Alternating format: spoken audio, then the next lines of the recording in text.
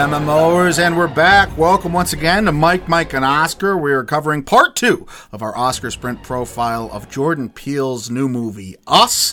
What this episode has in store for you is the first 17 minutes or so are going to be of the non-spoiler variety. We're going to have a recap, kind of set the stage for you what this movie had in our non-spoiler episode that was released just a day ago. And then we're going to have some big twists and turns after the spoiler warning music, where we tip off all that happened. And boy, is there a lot that happened in Us. I am your co-host, Mike One. This is co-host also Mike. Yes, also Mike here. We're going to take like a lead-in that is non-spoiler to update you on a few things because we got to this Thursday, and to basically give you a lead-in where we can kind of set the stage, maybe correct or a few things that we talked about yesterday. I mean, the numbers have changed in the overnight, which is very interesting to talk about. And there's a brand new number, which is an audience score from Rotten Tomatoes that was not there at all last night. So we're going to get into all of that. What we're doing here, if you didn't join us for the first part, this is a 2-part Oscar Sprint profile review of Jordan Peele's Us. It's kind of the first Oscar-adjacent movie of 2019, at least we think anyway. We wanted to give it kind of a day to marinate. We saw it again, and now we're ready to give you the spoiler takes from basically what we saw and what we read and what we've heard from others, et cetera, et cetera. We are not well rested. We stayed up late to get that podcast out to you last night, the non-spoiler episode. We also stayed up late, reading and watching everything we could. Yeah. A lot of ending explained kind of YouTube videos, a lot of articles that we were sending each other. Yeah, and I think, we'll get into our interpretation of some of them, but they run the gamut, and I think that might be intentional, but we'll see how that lands. Let's talk about some updated numbers just as a means of kicking it off here. If you heard the non-spoiler, you know that we projected the box office. We had numbers that were really far and wide and varied. This originally came out with saying a $40 to $50 million opening. You heard, or a $30 to $40 million opening, I'm sorry. Then you heard Access Hollywood give it a $50 million projection. BoxOfficeReport.com went 61. We heard some people on Twitter suggesting it might go up to $100 million because of the pre-ticket sale numbers that it was doing, and now we're kind of settling back into a groove here. It had a $7.4 million opening on Thursday night, so that's $5 million plus higher than what Get Out did on its preview Thursday showing. It's on track for a solid 45 to 50 million opening, less than 160 million, or 100 million and 60 million, I mean, obviously, but also not by any stretch a poor showing opening. Not at all. I mean, that's very strong, especially for a $20 million budget. Exactly. Especially when Get Out did $33 million in its opening weekend and really had legs for that month of March. We're looking at next week's releases, right? It's Dumbo. Mm-hmm. It's not stuff that's really going to rival this. No, it shouldn't step on the horror genre. Not at all. This movie should do well again next week. Just as a means of a historical perspective, 17 films in 2018 opened with at least a $50 million opening weekend. Domestically, of those, The Nun was the low domestic box office mark of $117 million. This is going to surpass that. This is just a better movie and a more rewatchable movie than The Nun. Obviously, even though it shares kind of the same genre, totally different types of films. Mm-hmm. As far as some updated audience and critical numbers, it's a 7.3, I think we said last night on IMDb. That has since gone up to a 7.6. And again, Get Out was a 7.7, so this is getting up there. That's positive. I mean, the first wave of audience members, the true fans that went on opening night, or the lunatics like you and I, saw it and liked it and rated it. Yeah, I agree. That's definitely a good sign. An 81 Metascore, which is the same as it was during our non-spoiler review. Rotten Tomatoes, that critic score, stands at a 94, certified fresh, but up to 245 critic reviews now. So it's holding. It is holding, and there is an audience score, as I said, to kick this off. Only over 300 reviews, little over 300 audience scores right now. 73%, which I think might be more indicative of how I expect people to kind of take this on their first viewing. And we're kind of still in this early range where there's no way anyone other than the psychos like you and I have seen this more than once already. Yes, we are psychos. And I wanted to talk about kind of our feelings after day 2 with Us, in quotes. After the rewatch, do you want to see this again, Mike? Yes. I do too. Yeah. I think there's definitely questions that still need to be worked out. Yes.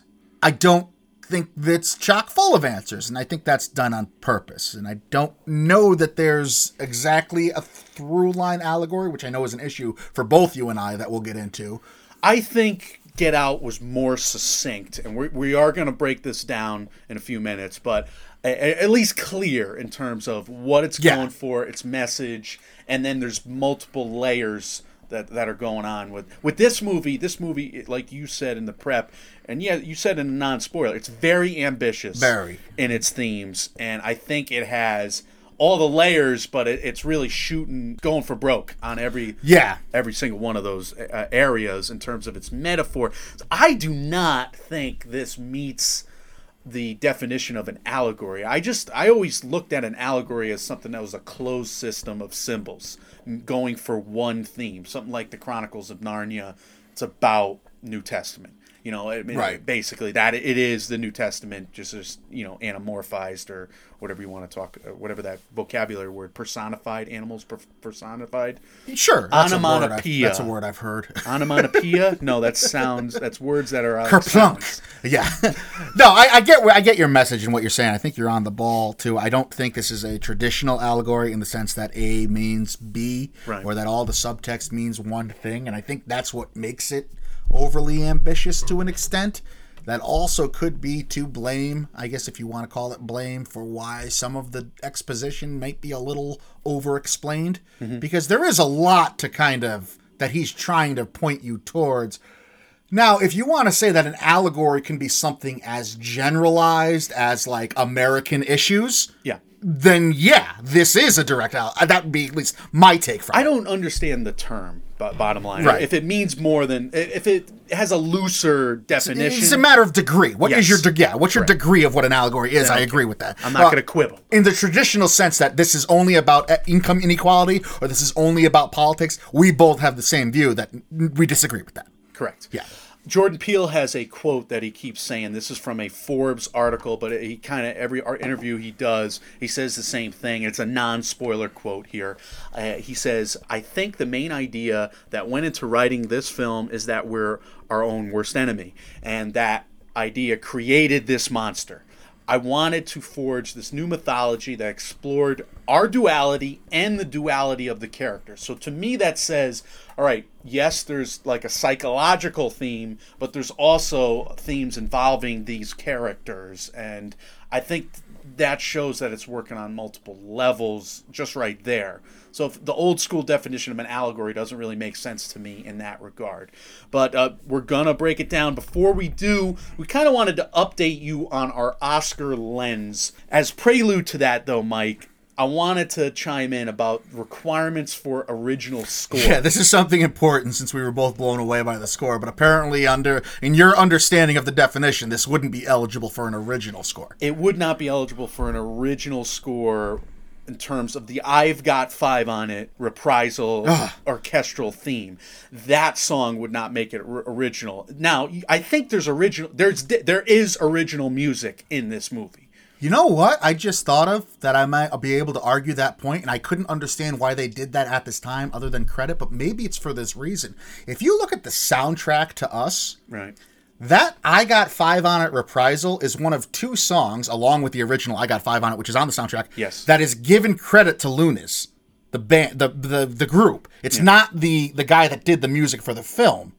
So maybe if they go with that, it's an original from Luniz and it's just presented in this way, maybe there's a loophole there. Well, here's the thing. I kind of was hoping the same, rationale. This movie qualifies in the sense that I think all the other songs qualify. Like, 'cause there's a lot. There's an original score for this movie. Right. But this is not original music, is what I'm saying. I know you're a lawyer. You're a very good one. And I'm going to make the case. I need Jordan Peele and Luniz to call me because we're going to attack the Academy. I would love at the end of the day for them to say, and the Oscar goes to Luniz and Randy Newman, whoever did it. I got five on it.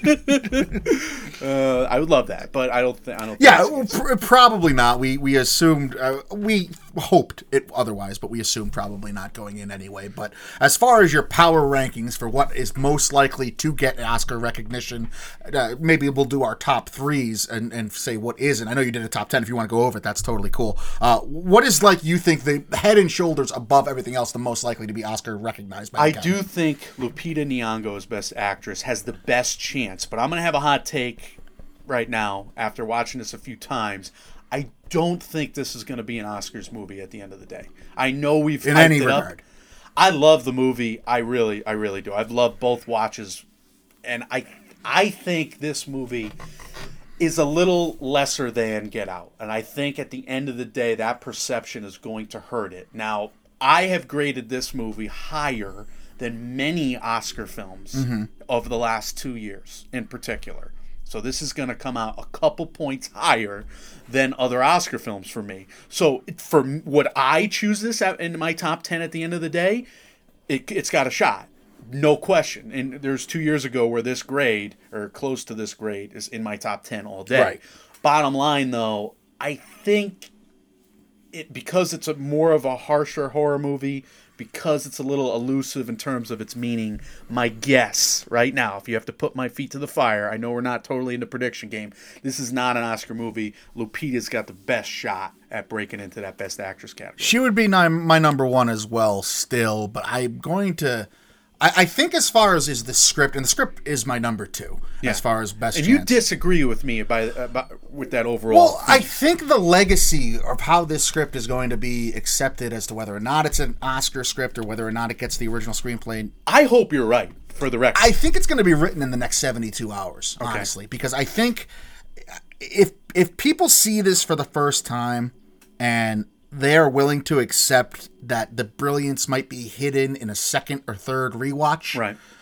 If they use that time to wait before, passing judgment as to whether or not they think it's a great script, I do think that will enhance their viewing, and I do think that might add points to them if they see just how ambitious and just how many different topics it's pointing at and what its commentary is and what it's making you do as you leave the theater to your own life. I don't think that's anything you can get on first watch. If people agree to wait and suspend their grading or their final feelings until they fully vetted the movie, this could be a script. Now, obviously, the counter argument to that is that we have proof that the Academy just plain doesn't watch nominated films. We've seen that. Horror films, right. Especially if they think this is going to be a scary horror movie. That's why I would like that perception to go away. Right. Because this is not a scary horror movie. And maybe it's that it is a studio. Universal is in charge of the distribution of this. A lot of people want to stay in bed with them and stay nice to them, obviously, for career-driven reasons. Jordan Peele, there isn't a hotter director, a hotter name in Hollywood right now. A lot of people are going to want to cozy up to him, have something to talk about in conversation. So there is that motivation or career-driven motivation for people in the Academy to maybe see this, even though they wouldn't have seen an Ari Aster first picture in Hereditary. To update something that I said yesterday, I think I watched this entire movie again with a smile on my face. I enjoyed the hell out of it. There's a lot of great scenes, right? And I think there's a lot of setups and payoffs in terms of some script thoughts that we kind of. But it's inarguable to say that it's better in the second viewing. I think it's really good. Yeah. I think it's great. Yes, I think it's an excellent rewatch. I like the scenes more than I like the overall story and composition. That's not unfair. That's really not unfair. I could see that. I think that's where I'm at now. Who knows? Maybe it'll click into gear for me, and I'll understand it better. I'm going to keep an open mind to this movie. I want to see it yet again, and maybe I will just love it all the more. This has happened before for me, where I've had a movie that just gained 5 points after the light bulb went on. But right now I'm also original screenplay is my number 2. Jordan Peele's doing some fun things as a best director. Now, this movie also has some great editing to it. It does. I like the sound. Winston Duke is strong. Costume design is fun. Production design is fun. Elizabeth Moss, like we said, did a great job. Shahadi Wright Joseph, I thought she did a terrific job. I could see if this movie has coattails, if it is that 5 or 6 nominee, all those people are right there on the edge. One of my what is curious to me, and I don't expect this to be something that is Academy recognized, what I'm about to talk about, but you named about 10 different segments of the film right there. Cinematography wasn't one of them, and I thought this was a very artfully shot film in that way. Here's the problem right now. It's so early in the new season. Where would you put this in last year's rankings? For all these categories, because I think that's an interesting exercise. Lupita would be in my top 10, not my top 5. That's kind of how I focused on it. I think that's where we're going to land on this, and that's why I'm kind of reserving judgment right now as to whether Lupita or the script will be 1 or 2, because I feel like the script has more legs. The script, I thought that it turned out to be a weaker original screenplay last year, but for me, if I rank this script, it's probably still 6 or 7 in last Still on year. the outside. That's like the only thing I could do is use my own subjective empirical data. That's where I literally compared it based on grades, overall The grade. recent polls of Also Mike. I polled myself mentally walking out of the theater. It definitely is. It's a curious exercise to do. So I can understand the trepidation. But yeah, I don't think we're out of line to say Lupita 1 is probably where we stand right now. I don't know if she makes the top 5, just as you seem to be convinced that she probably won't. I think we said in the non-spoiler too, it's probably a top 10 performance on the air, maybe 15, and that's probably likely where this will land. Looking at the slate of films we got coming out, I'm guessing we're going to have some just awesome performances by a whole range. We're going to have 20 killer performances. This one is really good. And I think the more I watch it again, I probably would, like yesterday I said 89 for her performance. I probably go 90 after the rewatch. She's great. So good. Good. To me, anyway, and again, this is like the polling data from Mike 1, she's not Toni Collette. Toni Collette was never taken seriously last year. Last year was probably a weaker lead actress field than this year is going to be, et cetera, et cetera. So. Yeah, so I'm in the same boat. Yeah. So, all right, we got to do some dancing though, right? All right, yeah, let's dance. Spoilers ahead. This is a spoiler warning. Spoilers. Spoilers. Spoilers. Spoilers.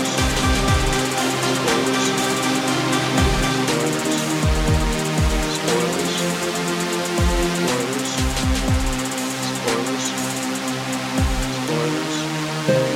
Spoilers. Spoilers. Spoilers. Spoilers. Spoilers. Spoilers. Mike, and Oscar Sprint spoilers! All right, we're fully in. This is the spoiler section for Jordan Peele's movie Us, brought to you by Mike, and Oscar, the second part of the 2-part Oscar Sprint profile. If you've not seen the movie yet, what the hell is wrong with you? What do you have to do that's so goddamn important that you can't watch this and change your life? How dare you? No, but go see it. This is a good place for you to hit pause. Go watch the movie. We'll be here waiting for you when you come back. If you need to see it a second time, we understand. Maybe do that first as well. Mm-hmm. If you've seen the movie already, if we hyped it up in our non-spoiler section, or if you just can't go another minute without hearing the twists and turns, this is where you want to be. It's the analysis of the Oscar Sprint profile, the spoilers section, the spoiler-filled review of Jordan Peele's movie Us, brought to you by Mike, and Oscar. Mike, we usually start this with some carryovers, so what are we doing here? Jeremiah 11:11. And I will strike down upon thee with fearful vengeance. That would be great if that was the Bible verse. Wouldn't that be phenomenal? And he just, in like a really meta way, he replaced everyone's Bible in America with just this picture of Sam Jackson. And it would be even better if like Samuel Jackson was just in it, like he was the guy with the 11:11 on his forehead. Like Lupita takes off the mask and it's Samuel L. Jackson. Where have I heard that before? Jeremiah 11:11 reads, "Therefore this is what the Lord says, quotes, I will bring on them a disaster they cannot escape. Although they cry out to me, I will not listen to them." So it's very apocalyptic in that Bible verse from the Old Testament. So bottom line, we have a coup, basically an apocalypse of the underground. So in this immediate carryovers, we're going to talk about the major plot lines in a way. So we have a coup of the underground people. The tethered. Overtaking the surface dwellers. Yes. So this is like the mole people fantasy, I guess. It's exactly what it is. I've seen Lizard that. People. I've seen the mole people reference, which I guess was a Twilight episode in and of itself too. Yeah. I'm not aware of, but referenced many times. Yeah. Now, first question I have for you, Michael. Would this work? This overthrow with scissors? They have the element of surprise in their favor. Would this work in West Texas? Have you seen Hell or High Water? Do you know Texans?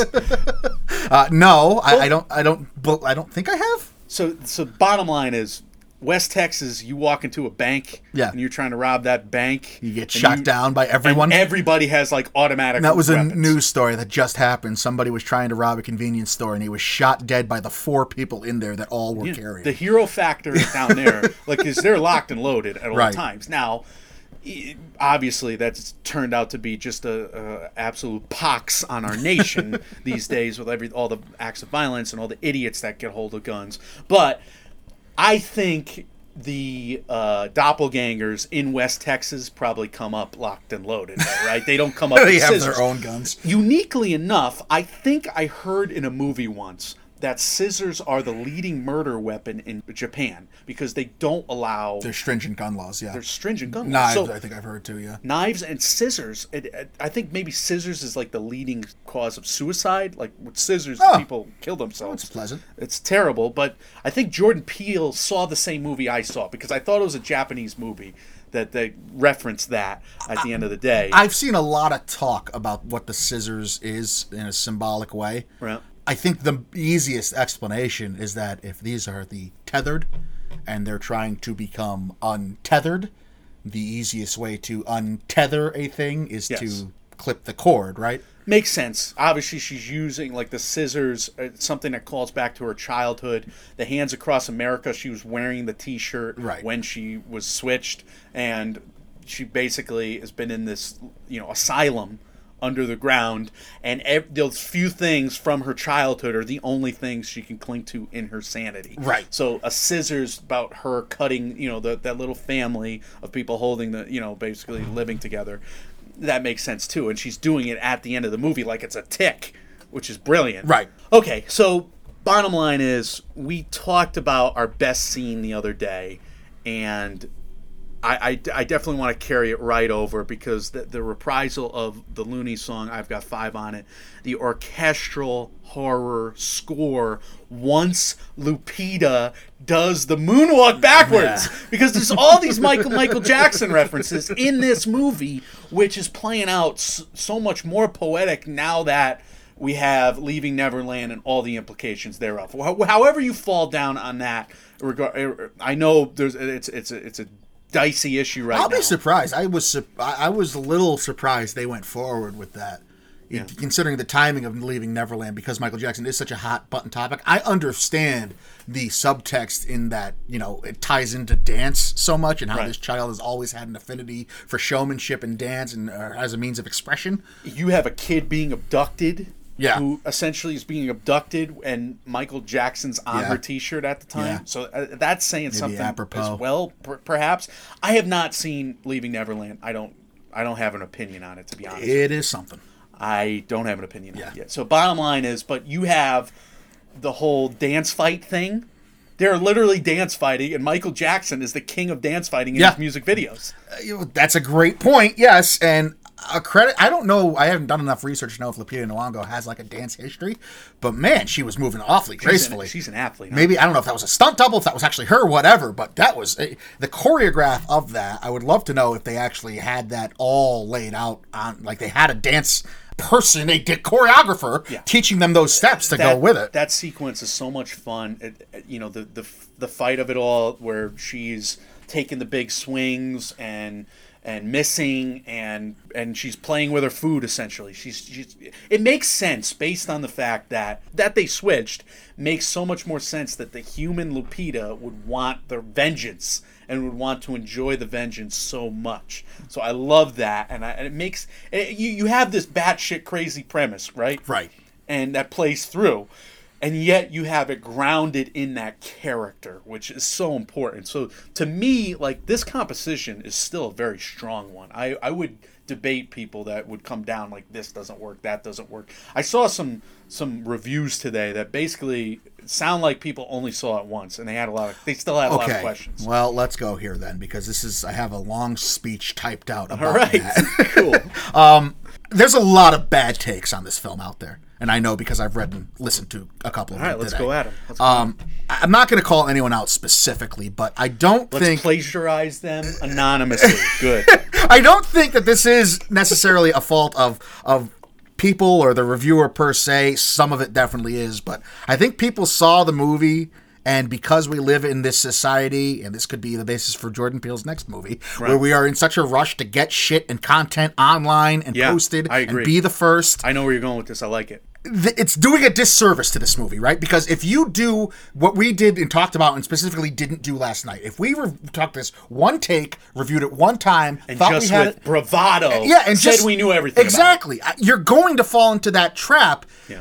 I think, and this is giving Jordan Peele a ton of credit if he actually did this, but we've seen his touch as a filmmaker, so I'm willing to give him the benefit of this doubt. I think he did walk this tightrope about saying, look, Here's my vision. It's about things 1 through 13. It's not about thing 1. It's not about A. It's about all these different subjects. Yes. One of them is going to apply to you in your life.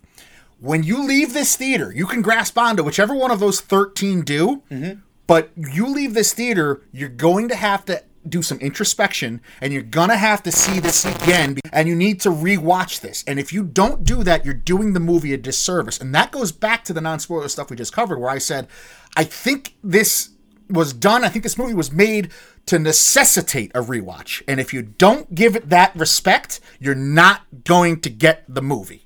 You're not going to get everything you can out of it, at least. I love it. I love that take. And a lot of people are coming down very definitively that it means one thing. Right. It seems like that. I said that last night after I read it, too. I'll admit to you, watching this, up until the final twist, and we can say that now, that obviously Red... Now, I have that as a negative carryover, to be honest with you, because it was so telegraphed. I agree. I just wanted to finish the point before we get into that, is that up until that twist, I was like, oh, this is about Donald Trump. These are red people dressed in all red. Yep. These are about internet trolls, how he brings out the worst of yourself when you have this cover of darkness and this disguise, blah, blah, blah.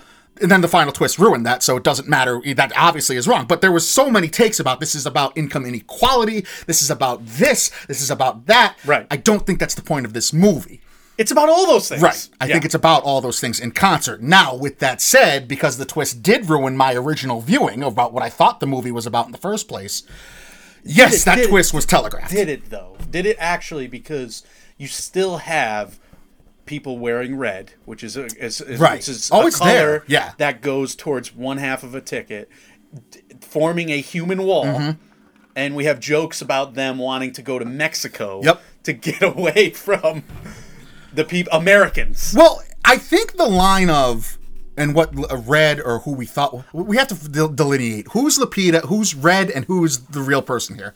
What are we going to refer to those two Lupitas as for the rest of this program? Bad PETA? Bad PETA and good PETA? And good PETA. Who's good PETA? I think that's a terrible nomenclature. Red will be the one with the hoarse voice. Because that's her character name. Exactly. And Adelaide will be the Lupita character. Because that's her character name. We did God's work here. For me, not that there is a through line and not that there is a direct allegory, but when Red, evil Lupita, quote unquote evil Lupita, when she says, we are Americans. Yes. That's kind of like the overarching narrative for all the many themes in this film. And that's at an act break, which is huge in terms of screenwriting impetus there. They're just about to really kick into whatever the second half of Act 2. I always say that's an act break, and I know people call it 4-act structure, but it's also like Save the Cat 3-act structure, but it's halfway through Act 3. Anyway, they're at that critical juncture, and she drops that thematic line. We are Americans. Obviously, the title is Us, U.S. I think that's the most important line for the conceptualization of this film, because I think all of these problems that it does touch on, and if we all agree that it does touch on all these problems, they're very overly Americanized problems. There's a set of symbols about the politics. Yes. There's a set of symbols about the economics, about the sociology, about the biblical nature of it all, about the history that we've gone through as a people. There's all those symbols, and you could follow lines of those symbols for each one. And we're going to hit on those throughout this review.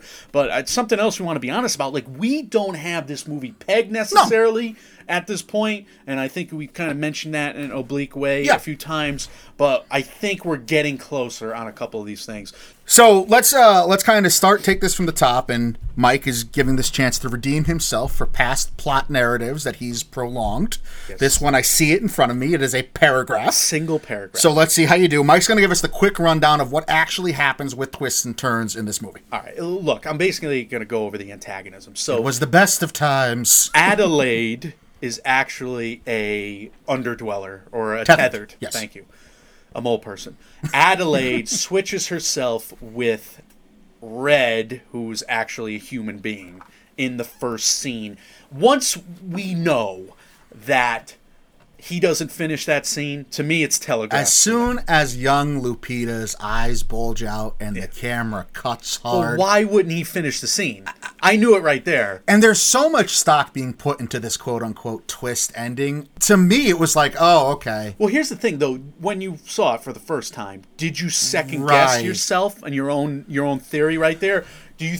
I wondered if he was going to just set. Like, I wish he just set me up with that. Like, Right. everybody's going to think that she switched herself. So when I show my actual twist ending at the very, very end of this whole thing, They'll be shocked. You're going to be shocked. See, here's the way I took it, in that I did think it was obvious. I did think it gave it away. Yeah. But to me, by the time we got to the twist, I had forgotten about that setup because he packs so much into this Right. with subtext and Right. all the underwriting stuff. So I had forgotten about it. I was like, oh yeah, that happens too. It's still satisfying to see it, and then to watch that final sequence, and then to basically rethink that final sequence where they had that big dance fight. Right. It worked. And it's I cool. think it really yeah, it works. is clever.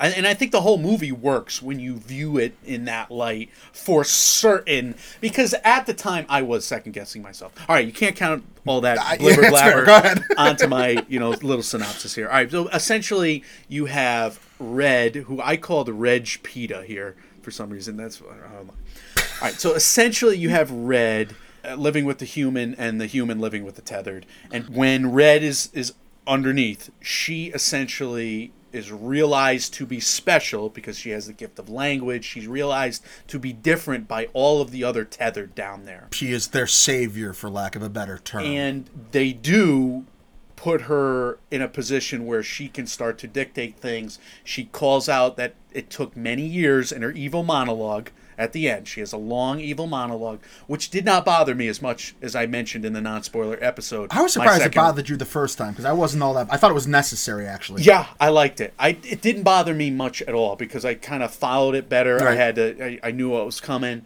And yeah, is it cinematic? We'll get to it. It's Sure. still a worse scene. Its to me, own but- issue, yeah. All right, but bottom line is Red takes a leadership role, organizes a just complete apocalypse over years of time, and at 11:11, Jeremiah 11:11, that night, I didn't even put that together. I'm an idiot. it's cool, 'cause I didn't even realize that. she looks at the clock, Yeah. and it's 11:11, Yeah. and then the next scene, this group has been staring at them, Oh, God. and it starts in Santa Cruz, which is on the coast. Yep. So it starts. That's ground zero for this entire Hands Across America thing that happens. Now, there's two openings. There's the opening where the TV's showing the Hands Across America, and then there's the opening with the rabbits.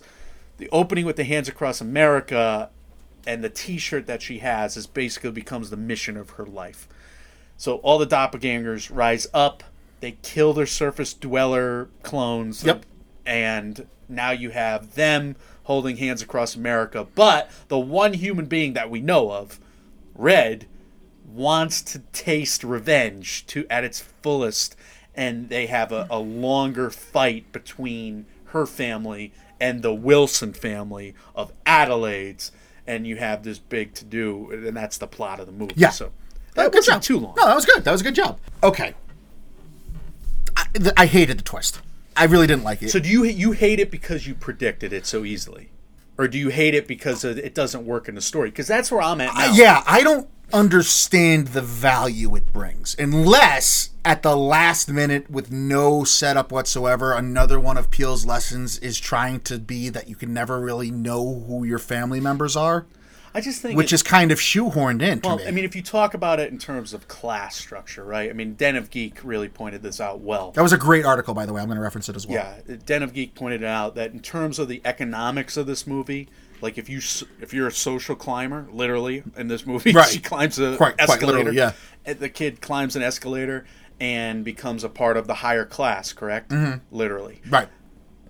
When that happens, or that the fact that can happen, basically shows that everybody's the same. And the fact that she can take over the lower class, that shows that it's a little bit different, but that's happened many times before. I just saw early Peterloo, and you had somebody who was up from the upper class become a lower class hero. That used to happen all the time throughout history.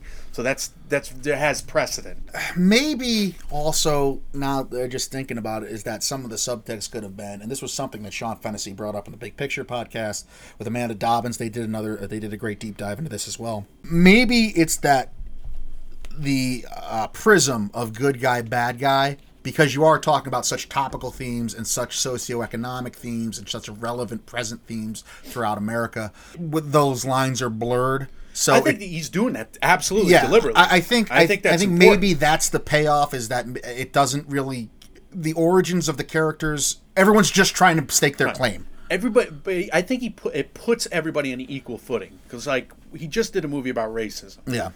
And racism essentially is people based on their ethnicity are lesser than other people. That's the perception. So bottom line is, even the clones in this movie, they're still human, and the clone can become as successful as she can be on the surface, and then the human can become as successful as she can be. That's underneath. Interesting. So you're taking it from an optimistic viewpoint. Absolutely. Like pull yourself up by your bootstraps. Jordan Peele is saying that these clones aren't lesser than the people on the surface. And I think that's... But they're viewed as such. They're viewed as such in terms of their, their motor skills, their right. Their well, they're viewed as such by the above the ground people. Correct. Yeah. But they are totally living in squalor down there with this somehow cosmic connection, right? Like twins and twinning and all the whatever. They have the fucking Shining down there. 2 bodies, 1 soul type thing. Yeah, and that makes sense. And he had that going on with Get Out too a little bit. But they basically have the Shining. They're telepathic is the word I was searching for. Telepathically connected, where some like the little boy has a really close, where he has to obey. And that was hated that. That was very early on, but the thing was in the movie, like, all right, you hate it, but they set it up like 5 different times earlier in the movie. Like they do both monkey see, monkey do type thing. Simon Says the whole fucking first. It just felt awfully convenient to the plot at that moment. Yeah.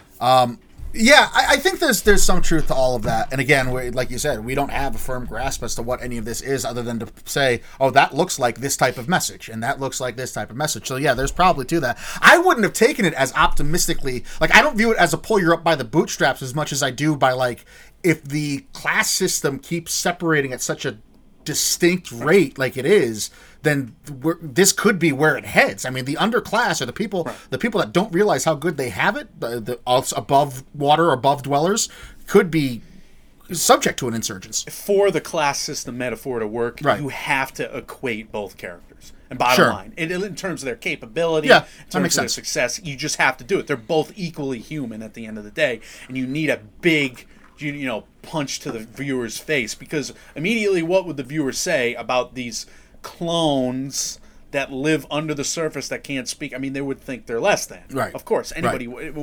Even the way we just talked about it, they don't have any of the same, upbringing as the people on the surface. If we're going to talk about best and worst now, highlights, lowlights, I didn't like the twist.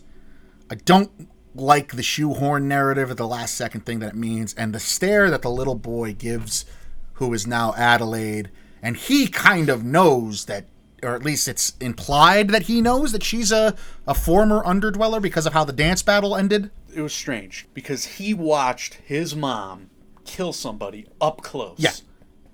And slow. With rage. With rage and with primal noises that these other people make. Sure. That the clones make, the doppelgangers make. So the tethered, I can't remember their term. That could be part of it. He could sense, and he could have sensed all along that he's, there's a different connection between them. And his stare at her could be like, well, maybe that's why I'm so weird. I'm part that too. But what does that matter at that point in his life? Like, that's still his mother. It's still the woman that had and raised him. It's still like his family. It's not like he threw a shoe at her in the final scene. He just stared at her, and he's like recognizing, all right, my mom is a stone cold killer who will kill for me, and I know she might be of origin of everybody who just caused the apocalypse, but she's still my mom. I mean, you can extrapolate a million things. I think it's kind of a vague thing at the end. There, yeah, I wish it was for everything that's so over-explained in this movie. And I know we're saying there's a bunch of subtext because there is too, and that's why I think this script is very unique and worthy of acclaim. But for everything that's over-explained in this movie, I would have liked, can he say something there? Yeah. I don't know. Like, give me something that I can work off of, other than pure assumption. There was a major theory that he is also tethered, that he was switched out. I'm going to slam that down right now because go for it. There's no way he was switched out. I don't see it either. Because he would come out not speaking. They established that with the first character. Right away. How would he come out speaking unless the other mother taught? Like, you really got to stretch. All right, the other mother taught him to speak. And she brought him up knowing how to speak, and then burn the mouth of the other one. You really got to stretch. So fine, you can. I think it's somewhat open-ended, but to say it definitively, like he is tethered, he was in the closet, and that's the other thing. Like the other little boy didn't know how to deal with the closet that locked on him. If that was the little boy that became part of the tethered because of the locked closet, wouldn't that have been so traumatizing to him at that time? Yeah. Led to the point where he would get his mouth burned, to the point where he could not speak, and out the fact that he was a human being and the mother's real child. Yeah, I don't see that at all, to be honest. I think there's plenty of holes, especially when you're going to such painstaking lengths to establish that when Adelaide came up from the sewers and replaced Red at the very beginning of the movie, it was so noticeable that she was a different person from when Red first entered the House of Horrors. Here's something with expectations. I didn't say this in our Guess the Plot because I didn't want to spoil people. My guess, and I wrote this down in my document so you can reference that. Nobody believes me. It doesn't matter. I said in that document that I thought the boy was going to turn out to be a doppelganger having been switched because of his burnt mouth for those very reasons. So I went into this movie based on the trailer, having seen that expecting the boy to have been done with the whole switcheroo, and then the movie ends and the boy had his mask on for the whole finale. The movie ends and it's the kid with the burnt mouth. Oh my god! Or the burnt, I don't know how that would work, double switcheroo, but bottom line is you would have had them realize, oh my god, we got the clone kid. We're gonna love him anyway. Put this one back. I don't know, but I thought there was going to be something involved with the kid being switched. So I was expecting that, and to actually confirm that Lupita got switched. For me, that worked a little bit because I obviously saw the telegraphing, but then I kind of was guessing throughout the movie. What about the idea of everything being over-explained and the explanations being kind of on the nose and drawn out? And is that cinematic? That's the one thing. Now, on the other hand, they have so many implications, like we said. Like, you could talk about this movie from a socio-economic perspective. You could talk about it from a political perspective, a religious perspective, a historical perspective. Like, we just ran down all those different... And we can, literally. All the symbols. Right, sure. You have sets of symbols that work in each one of those channels. Of course, that is not simple. In the movie, there's an evil monologue. It's a major evil monologue. And it didn't bother me as much on the rewatch. It bothered me on the first time. Like, this is not what's supposed to happen. You're not supposed to do this. This is breaking rules. Well, isn't that the point, though? I mean, I didn't have an issue with it. I know you did, but I do think there was some over-explaining, especially in that first meeting between that whole shadow explanation. Yeah. I mean, it was a little much for me, but isn't that kind of the point, that you're not supposed to, in horror movies, give everything away and establish a set of rules right on the nose like that? I think my issue with this movie in terms of a worse is that the rules on the monsters or the tethered, they don't necessarily make sense throughout. They're not consistent throughout. I agree with that, and that's why I had a problem with the kid in the fire scene. If they're all human beings, though, if they're all human in their own ways, like the movie establishes with the kicker at the end of it, they're just a different type of human.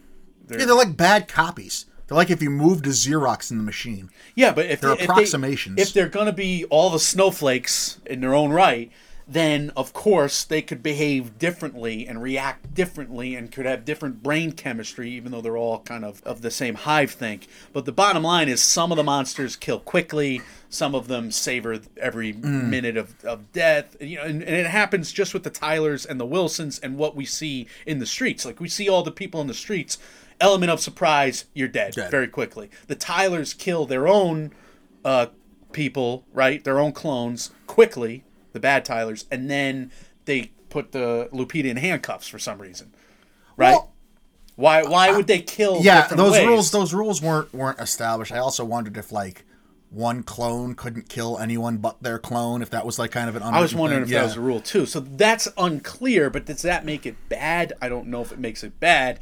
It makes it fit the script very conveniently because you need suspense for the latter half of Act 2, you know, defeating this, not the main villain, but leading up to the boss. You got to defeat the Tylers. I want to talk about the Tyler family and those killings and how that was shot and all of that as positives. That was some of my favorite of the movie. The scare, first of all, was kind of an oh shit moment for me, because when you see Tim Heidecker look at the clone of his daughter, and then she just stabs him. We were given nothing to like suggest that this was a problem outside of the original 4 family members, right? Like, there was nothing in the lead-up or any previews that suggested we were going to see clones of everybody. Yeah, a worldwide apocalypse? Right. Hell no. Exactly. So that was, like, the first indicator to me of, like, what the fuck is going on here? And it's cool because when, you know, he's fighting the husband on the boat, the big guy. I loved that. He's yelling to the other guy across the way. He's like, we're finishing up with these assholes. Go, you know, you can go ahead and start on them, or you can take your position on them. And then you hear the other guy going, well, the clone Heidecker, okay, the doppelganger of Tim Heidecker, I love, and this is why him and Elizabeth Moss, like, the fact that these clones, you get so much more personalization and explanation as to what exactly these tethered are capable of, or what they are psychologically in the Tyler family interaction than you do at any other point in this movie. Because Tim Heidecker's clone kind of suggests that, okay, these clones are, like you say, they are individuals. They are capable of their own thought. They're kind of approximations of what their human counterparts are. And that's why Tim Heidecker's is walking like such a jackass down to the boat. He does the big shake my hand no thing to the real Elizabeth Moss at the end. He was breaking Gabe's balls about the boat. Yes. The fact that you probably didn't buy a very good boat. You bought a cheap boat because I know you. You're my friend for how many years. You buy cheap shit. Did you get all these things? It goes through the checklist. So he walks on the boat like, oh, this is it. Like a jackass. Oh, my God. It was really so funny. Yeah, it was really good. Elizabeth Moss, too. This was something Perry Nemiroff made this point in Collider. It's not something I thought of, but I need to echo it because it blew my mind. When Elizabeth Moss's clone puts on the lip gloss. Yes.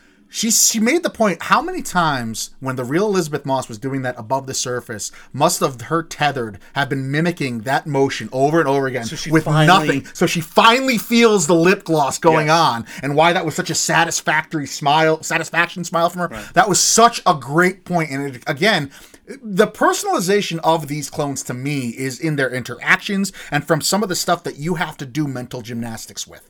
And I think that's the hallmark of a great script, when you have to leave thinking. There's a lot of great things in this script. I totally agree. And just go back to that Gabe versus whatever bad Tyler, Mr. Tyler. Evil Heidecker. Evil Heidecker. So the whole crescendo of the on the beach, the little discussion about the boat was, did you get a flare gun? And he looked for... I thought that was going to be the moment. So he busts out the flare gun to shoot him, and then the flare misses does nothing. It's so funny, and it's just like, it sets you up. And I was hoping that was going to be a foreshadowing the end twist. Somehow he would do something different on us. With a better flare gun? With a better flare gun or a different twist. The Tyler, I mean, my God, is Jordan Peele taking notes from Hitchcock. The Tyler murders, how those were all seen from like a perch, and we saw them all 4 almost happen at once simultaneously in one shot.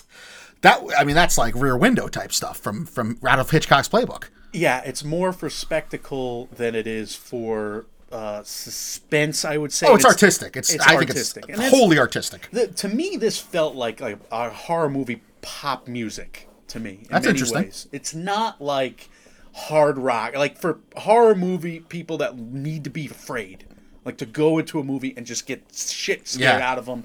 And maybe it's the opposite term. Maybe something like The Nun is pop music for a lot of horror people these days. Probably, So yeah. I don't know if this works, but this is like a very artistic way to do a horror movie.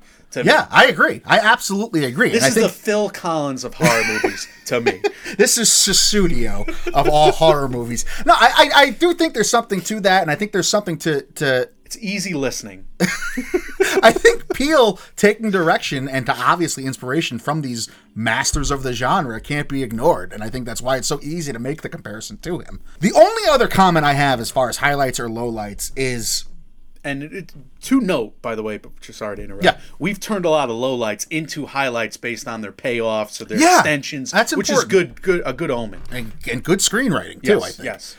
Does he try to do too much and pack too much subtext and too much imagery and too much script-wise in that second half of the script? I mean, are we so overloaded with exposition and setup that it's kind of a rushed finished? Here's the thing, Mike. I want Jordan Peele to do a horror movie epic or an epic film because I think he's getting ready for that. Because this is a small movie, but it has big mythology. Sure. These are huge Issues, themes, yeah. issues, and he has all this mythology that he does have to dump a bit on your head with a monologue and accelerate it with a Halloween 4 elevator ride.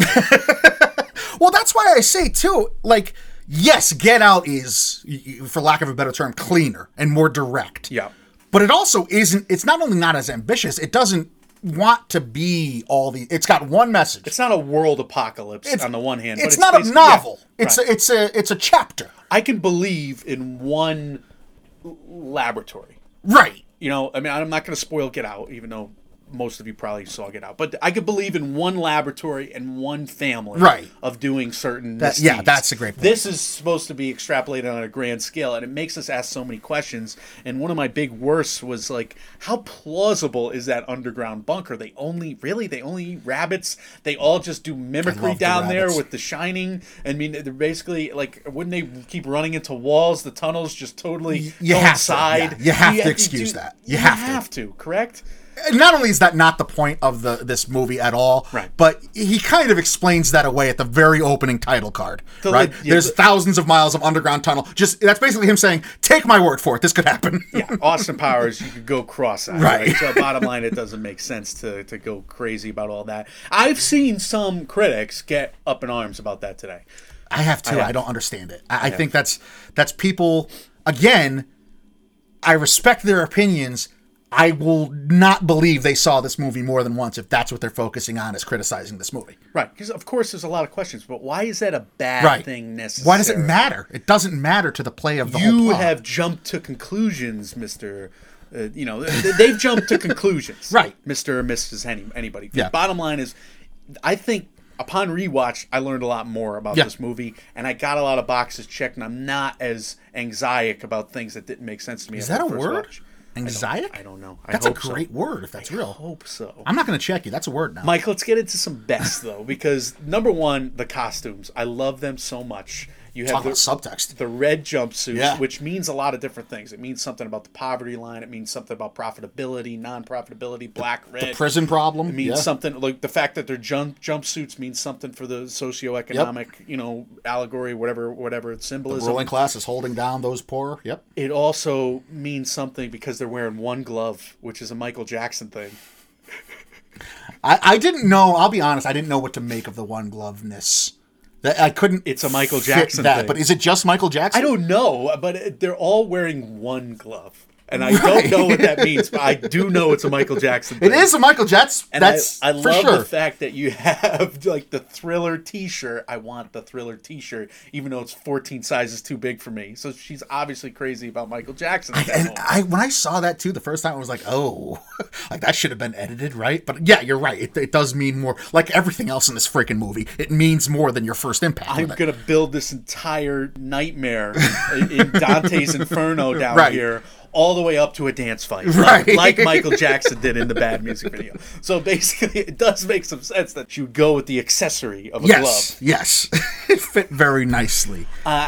everything at the Tyler's house. Everything with the Tylers, period. I loved it. I absolutely loved it. And my God, can Elizabeth Moss just stay in horror from now on? When she's cutting herself, kind of like the other one had some work done on her face. That's exactly the parallel. Yeah, it's so good. And then the husband and her you believe that's all right. It's a marriage that is going through turmoil, but they're still like kind of like staying together for the kids. Well, but he's also all right. They're basically in the fight of their lives. I'm a little busy right now.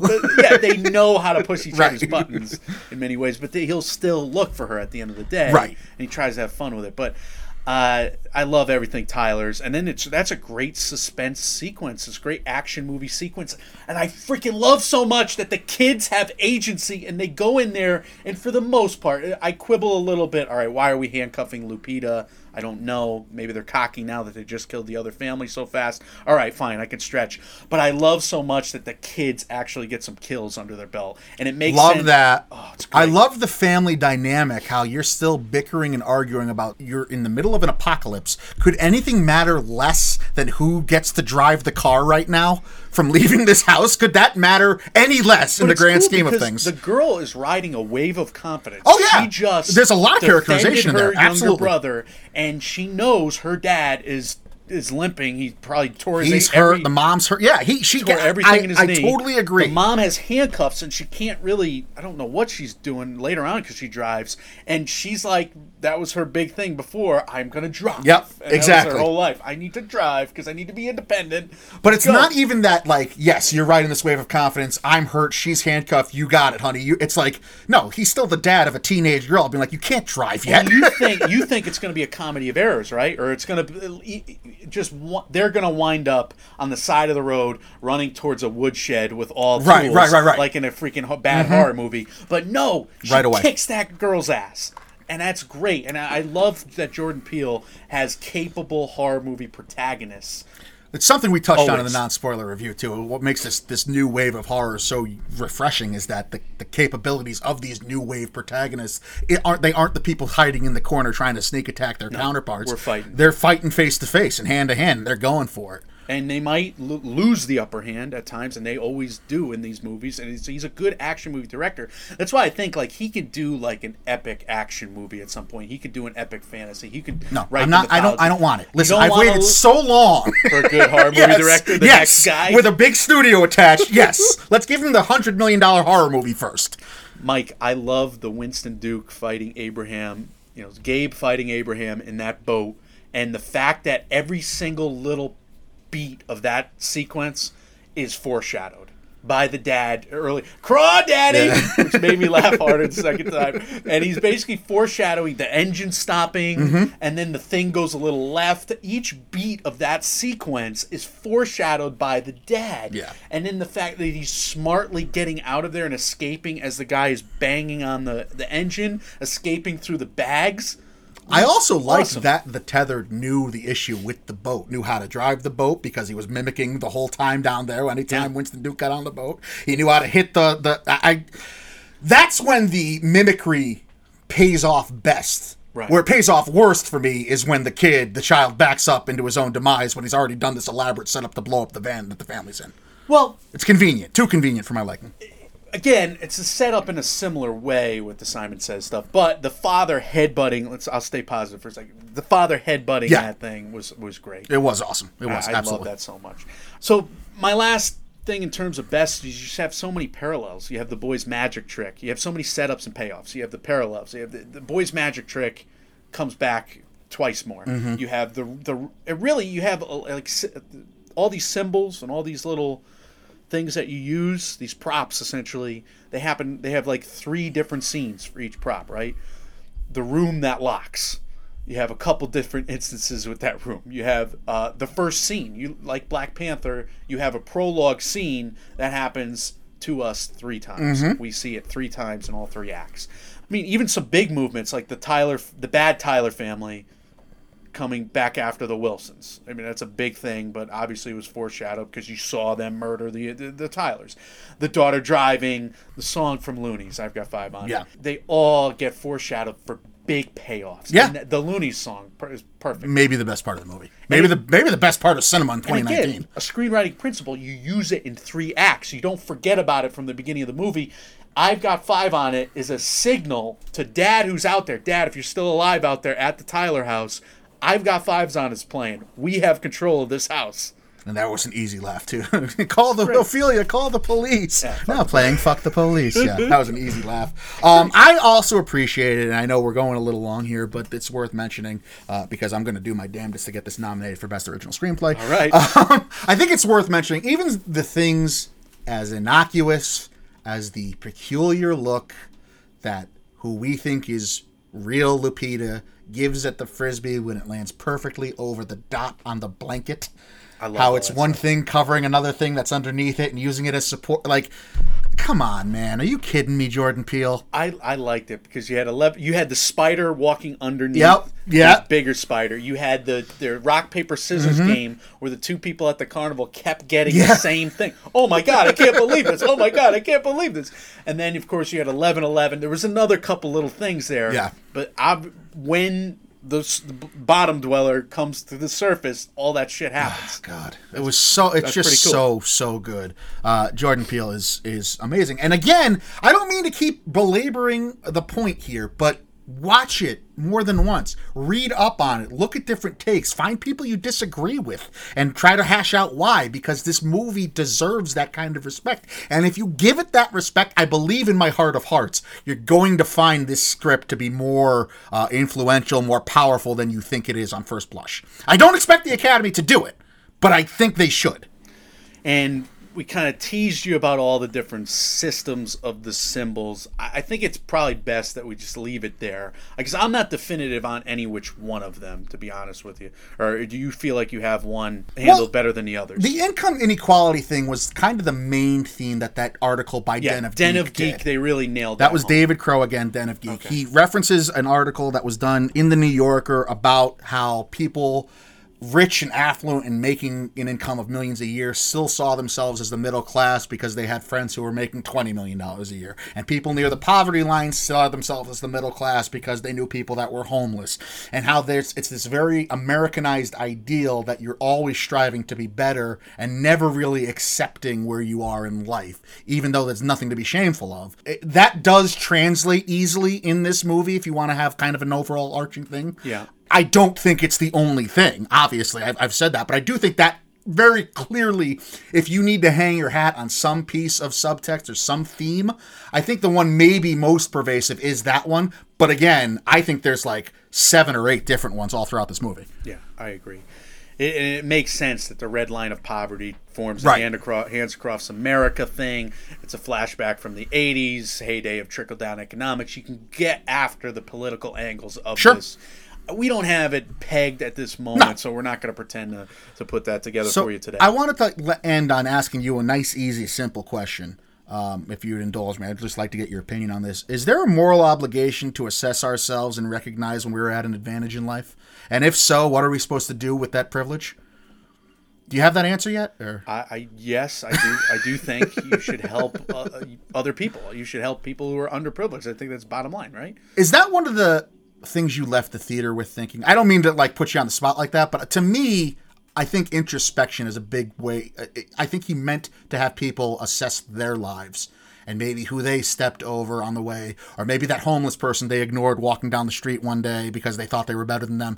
I thought there was a lot of, again, by presenting so many themes relating to one, pick one and assess your life. Yeah, I mean, there's definitely a theme going on here of in the history of these characters, they've been focused selfishly on their own lives, right?